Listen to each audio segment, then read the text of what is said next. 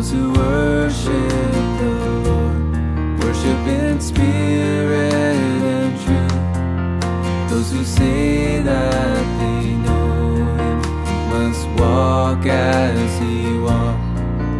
Those who worship the Lord worship in spirit and truth.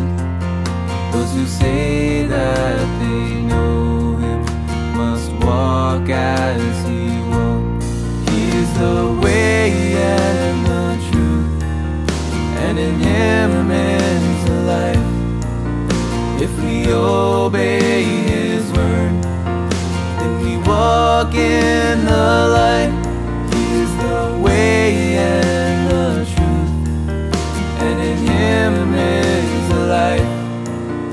If we obey His word, then we walk in the light.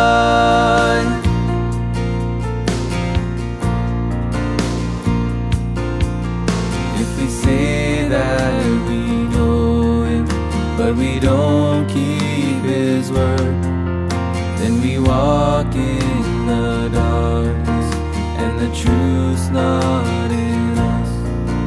If we walk in the light, we will have fellowship sweet, and the blood of Jesus will cleanse us from sin. He is the way and the truth, and in Him is the life. If we obey His word, then we walk in the light. He is the way and the truth, and in Him is the life. If we obey His word, then we walk in the light. He is the way and the truth, and in Him is the life.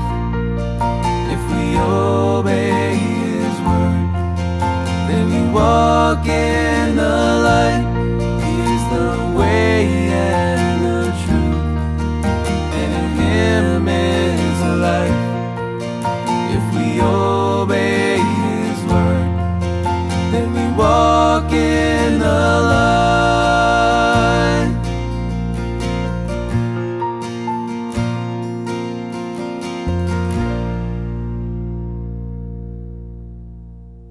Well, good morning, my lovely, lovely friends.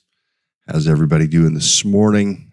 It is 6 a.m. It is Wednesday morning already. Hard to believe. So very, very hard to believe. Hey, we're in 1 Peter chapter 4, and we're going to work our way through, I think, just about half of this chapter.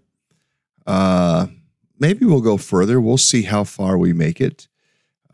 Looking at how should we live in light of God's grace. Good morning to Christy over on the YouTube side this morning.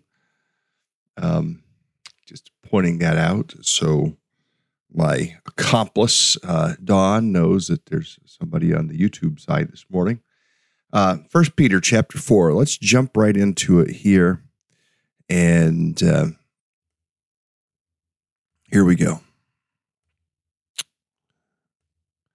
Therefore, anytime there's a therefore, you ask what's it there for. You would take this passage and relate it back to what was just shared in the previous passage in chapter 3. So you go back to chapter 3 and you say, okay, what was chapter 3 saying? And it's talking about it's better to suffer if it's God's will to suffer for doing good than for doing evil. Then it talks about the water baptism and what it symbolizes. Speaking of Jesus, who's gone into heaven and is at God's right hand with angels and authorities and powers in submission to Him. Therefore, in light of that, what do? So you go to chapter 4. Therefore, since Christ suffered in His body, arm yourselves also with the same attitude. Because he who suffered in his body is done with sin. The idea of Um, prepare yourself to suffer. Prepare yourself to suffer in your body. Prepare yourself to suffer in saying no to the sinful passions that seem to want to overtake us. Therefore, since Christ suffered in his body, arm yourselves with the same attitude, the attitude of not only did he suffer, not only did he suffer in the crucifixion, but he suffered in constantly and continually resisting sinfulness. He resisted sinfulness so that it could be said of him, he committed no sin. There was no sin found in him. And sometimes to resist things requires suffering. Just think of resisting sometimes maybe food things that we know we're saying, hey, we're trying to lose weight, so we're trying to resist eating sugary things, or we're trying to resist eating pastas and breads and things like that because we're trying to lose weight and be healthier. And it requires some suffering. Suffering when you really want to have that ice cream. I went through the co-op yesterday to pick up something that I can't find anywhere else. Otherwise, I probably wouldn't get it at the co-op. But Wendy needed something, and I knew I could find it at the co-op, so I went and found it. And on the way out, the girl at the checkout says, "Oh my, this ginger, this is really good. Have you tried the ginger ice cream back there?" And I'm thinking, And she goes on and says, "It's so good. We don't need ice cream." And we're avoiding ice cream except for Yasso, Yasso, which is little tiny balls of chocolate, dark chocolate covered yogurt, frozen yogurt. It's really good. It's a great substitute for ice cream. It doesn't have all the carbs in it that other stuff has. I think part of me is like, well, let me go back and get some of that ice cream. No, we're not going to do that. We have to resist. And there are other things that we would resist. Maybe it's resisting drunkenness. Anybody that might be inclined toward alcohol that maybe has a problem. Maybe it's resisting. It's just any number of things that we might opt to say we need to resist. It says, because he who suffered in his body is done with sin. So it goes on and says this: as a result, he does not live the rest of his earthly life for human desires, but rather for the will of God. And this is what it's saying we should do. We should be living for the will of God, not just for our own human desires. That's not to say that we're not going to live in this body, but as a result, we're saying, God, how do I please you? And this gets close to home for any one of us. You know, fill in the blank. Fill in the blank. What is the area for you that's the greatest struggle? The greatest area to lay aside evil human desires. Now, there are godly human desires and there are evil human desires. What might you put in the blank is your area where you would say, hey, I struggle with this area of evil human desire. You know, if you were to share with another woman, if you're a woman, or if you're to share with another man, if you're a man, sometimes even that isn't safe anymore. What would you say? Hey, here's the area to pray for me. Don't put it in the comments. I mean, if you want to put it in the comments, you're more than welcome to. Some people might say, just pray for me because I really have a hard time with food. That's fine. Others of you might have things that would be a little bit more salty than that, and things that perhaps the whole world need not know about. But what would you put in as an area of overcoming, an area to suffer in the body, an area to live the rest of the earthly life, not for the human desires, but for the will of God? There are things that we put aside because we follow Christ, because we have the grace of God, because we have the example of Christ who suffered in his bodies. Therefore, since Christ suffered in his body, arm yourselves with the same attitude that we would suffer in our body to overcome things that would keep us from living smack dab in the center of the will of God. Verse 3 says, for you have spent enough time in the past doing what pagans chose to do, living in debauchery, lust, drunkenness, orgies, carousing, and detestable idolatry. Now, it's very interesting that Peter uses some of the same language that Paul uses. The word, now, again, these were not the words they use because these are English translations of these words, but they use the word debauchery. They use the word lust. They use the word drunkenness. They use the word orgies, carousing, detestable idolatry. In those days, they had idols, literally idols that they would go and worship. Orgies. I mean, the idea of swingers and the idea of, multiple sexual partners. That's the idea of an orgy, and an orgy perhaps all at one time even. Carousing, that might be running around and having multiple sexual partners. Drunkenness, or given over to any number of controlling substances. Debauchery. Let's put this in a New Living Translation and see what it renders. Verse 3, this is what it says. You've had enough in the past of the evil things that godless people enjoy.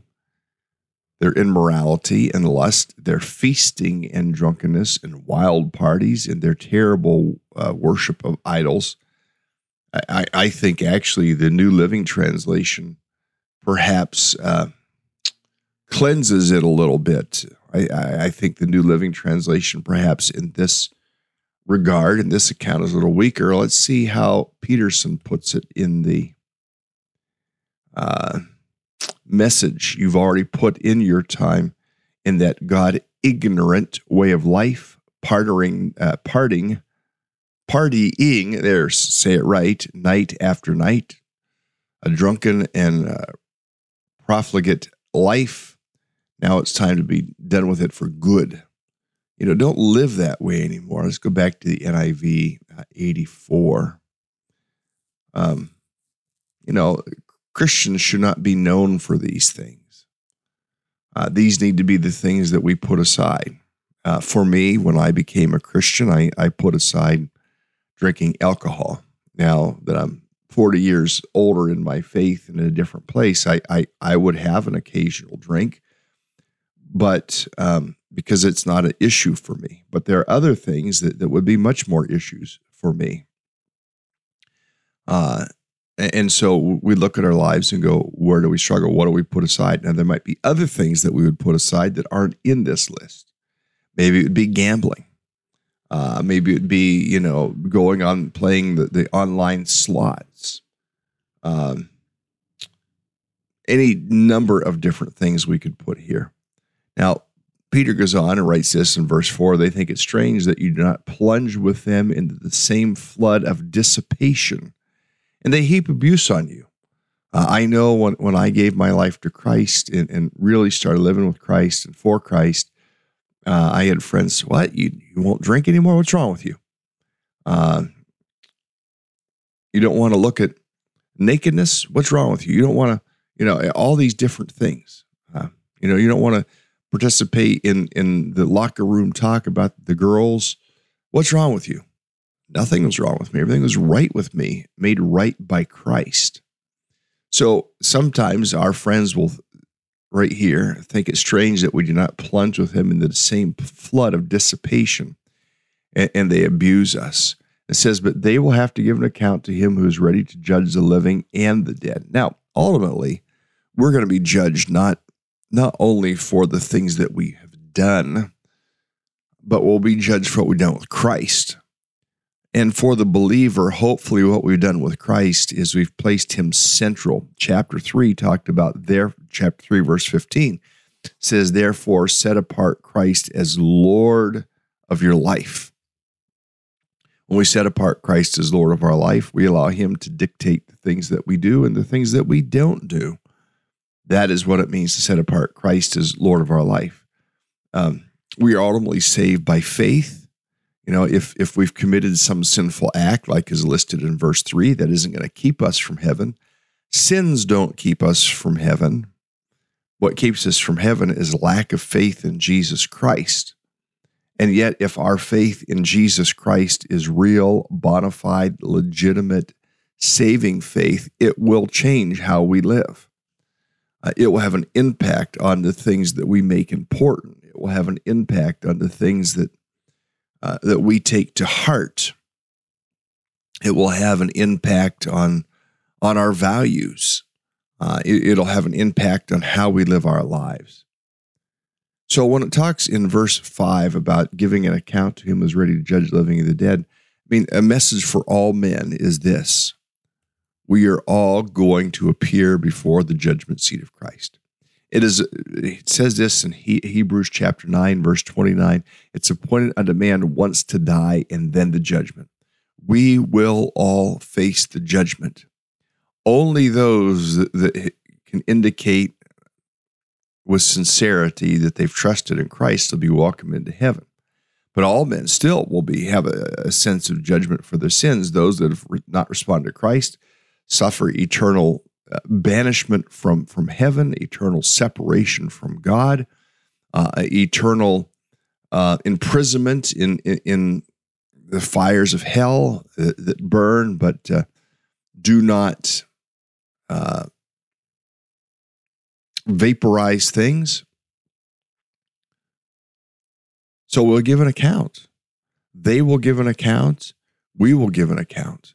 And then it goes on and says this in verse 6, for this reason the gospel is preached even to those who are now dead, that they might be judged according to men in regard to the body, but live according to God in regard to the Spirit. Spiritual life being given to us. The end of all things is near.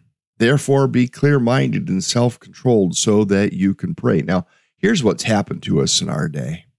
What's happened to us in our day is we will hear things like the end of all things is near. Now, I've had different prophetic, over the years, different prophetic websites, YouTube channels that I have followed, and sometimes it's like, they make everything sound so alarming. Well, here I am, numbers of years later, and it's like, okay, none of those things that they're talking about are really happening. Not a one of them. And so what happens is we begin to scoff. Now, sometimes I think about some of these, okay, you maybe have overly dramatized things, wanting us to feel like sometime in the next year, some big thing is going to happen. As an example, the rebuilding of the temple. I've read in the last 5 years that the temple in Jerusalem is about to be rebuilt. It's been 5 years. Or I'm using 5 as a general measure. It hasn't happened yet. Now, maybe everything is set. Maybe the table's set. Maybe they're ready to do that. But when it happens, it's going to happen rather quickly. But it has been a while. And yet, we need to hold in our hearts, because Scripture places it, the Lord Jesus places it in such light. The Apostle Paul places it in such light. The Apostle John in the book of Revelation places things in such light. And right here in 1 Peter chapter 4, verse 7, he places things in such light that the end of all things is near. So therefore, be clear-minded, self-controlled, so that you can pray. It's interesting how this is stated. Be self-controlled so that you can pray. When we're not living a self-controlled life, when we're not living the type of life that God is wanting us to live, it affects our prayer life. We do not have confidence coming before God. We lack confidence coming before God when we're not clear-minded, we're not self-controlled, we're not living the way that God wants us to live. So how should we live in light of the grace of God? Verse 7 tells us this: be clear-minded, be self-controlled, be prayerful. That is how we should live in light of the fact that Christ could appear at any time. That's how we should live in light of the fact that the end of all things is near. But then he continues on and tells us how we're to live in relationship with one another. Not only is it a personal thing, not only is it a case that we need to have our own personal morality, and we do. And I've known Christians, and perhaps you've known Christians that that really seek to try to live a moral life, excuse me, maybe even somewhat of a self-righteous life, and they don't do these things, and they don't do these things, and they don't. And sometimes I disparage that. This morning, I want to commend that practice and that type of life, except for when. And I remember 30, 40 years ago, there was this type of life that as long as you're moral, it doesn't matter how you treat people. Well, the Lord Jesus put a high premium on right human relationships. And so we need to think about how we treat people. So he says this in verse 8, above all, love each other deeply, because love covers over a multitude of sins. So we should love each other. And not only does it say to love each other, it says love each other deeply. Care for each other deeply. Get into each other's lives. When people are bearing burdens, we come into their lives to help them bear the burden. We come into their lives to pray with them. We come into their lives to speak words of encouragement to them. We come into their lives. This is the loving each other deeply, that when there's a need, we try to help meet the need. This is what the Apostle Peter is saying. We need to love each other deeply. Not just a hello in church during greeting time.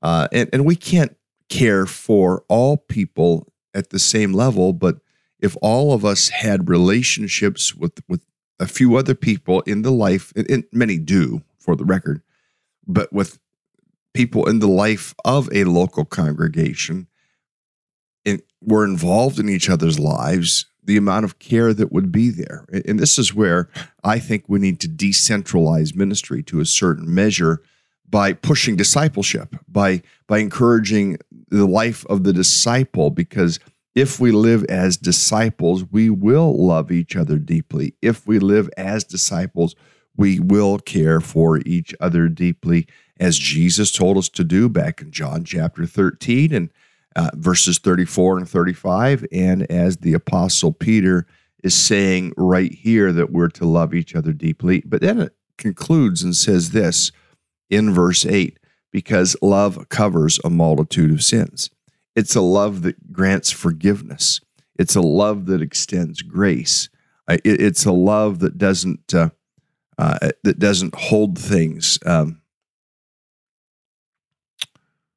hold on to things. And sometimes we do that. Sometimes we hold right on to things.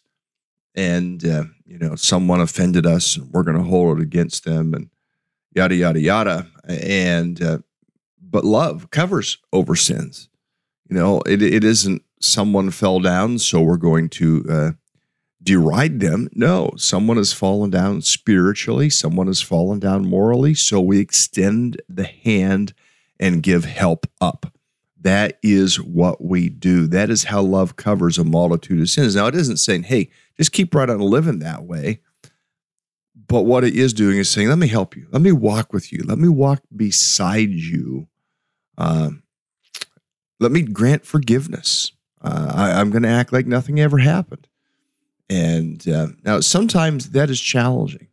Sometimes you try to live that way, and people will still hold something against you.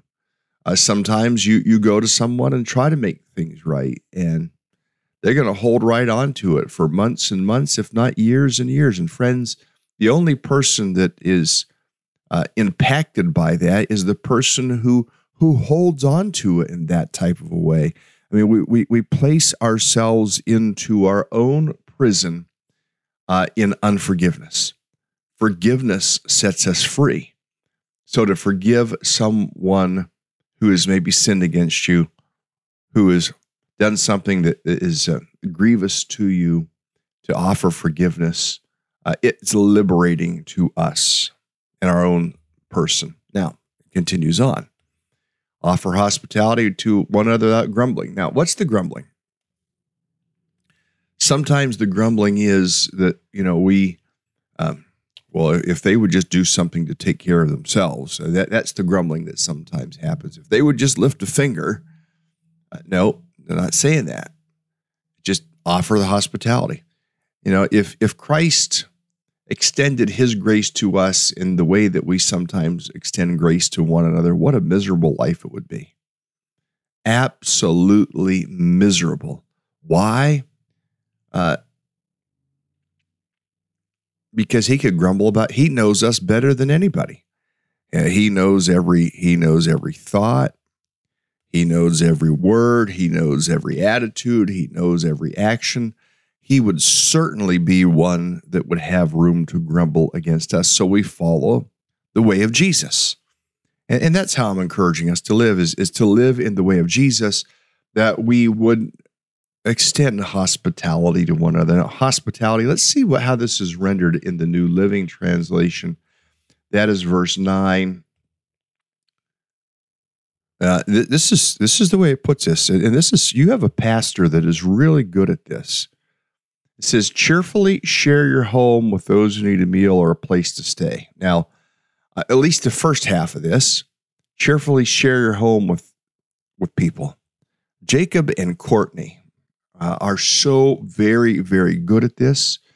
Wendy and I are much more administrative in the types of works that we do, both at camp and for college and for church. And this isn't, we can be hospitable to people. We do invite people in. We have a good time. We do it. My wife is very good at doing that. But we don't open our home as much. And this is a thing, a Christian hospitality is something that I know some people have talked about, that, let's work at becoming more hospitable. Let's work at opening our homes more frequently to people, because it helps us to build relationships. When you can be in someone's home, or when they invite you into their home, that's a level of intimacy that goes a step further. Again, I just want to highlight Jacob and Courtney are so very good at this. But verse 9 continues and says, you cheerfully share your home. Don't just invite people in, but those who need a meal or a place to stay. This is now taking it to another level. And it can be hard. It can be challenging to open your home. There's a sense of sacrifice that needs to be made when you offer a meal or a place to stay. But Peter says, do it cheerfully. Open your home in this type of way. Let's get through these last couple of verses here before our half hour is up. It says, God has given each of you a gift from his great variety of spiritual gifts. Use them well to serve one another. What is your gift? Some of you have a gift of generosity. Some of you have a gift of prayerfulness. Some of you have a gift of encouragement. Some of you have a gift of helps. Whatever your gift. And Peter, and this is the New Living Translation, says, God has given each of you a gift from his great variety of spiritual gifts. Now there are spiritual gifts, and often we're given a package of spiritual gifts. I don't have just one gift. You don't have just one gift, but to ask yourself, what is your greatest gift, and how to lean into that, because that's what God has intended you to do, but also to lean into your other gifts as well. Use your gifts well to serve one another or to serve the body of Christ. Do you have a gift of speaking? Then speak as though God himself were speaking through you. Wow, that's what's that saying to me even this morning. You have a gift, the gift of helping others, do it with all the strength and energy that God supplies. And everything you do will bring glory to God through Jesus Christ. All glory and power to him forever and ever. Amen. Some of you have the gift of helps. Some of you maybe perhaps have the gift of speaking and communicating. Some of you have the gift of and the desire for evangelism. Whatever your gift, use it for the glory of God. I mean, we are called to be fruitful. This is one of my favorite verses. John 15:8 says this. This is to my Father's glory that you bear much fruit, showing yourselves to be my disciple. So in light of grace, how do we live? In light of grace, we try to live above the sinful fray of this life. Because of grace, we seek to live in love relationship with others inside and outside the family of God. Because of grace, we've been given gifts. We try to use our spiritual gifts given to us that we might serve others well, all ultimately for the glory of God. This is to my Father's glory that you bear much fruit, showing yourselves to be my disciples. Lord, help us today to make application of this, that we might glorify you, whether it's escaping from our sins or serving others. Help us to glorify the Savior today, in Jesus' name. Amen. Have a great day, everyone. I'll see you tomorrow.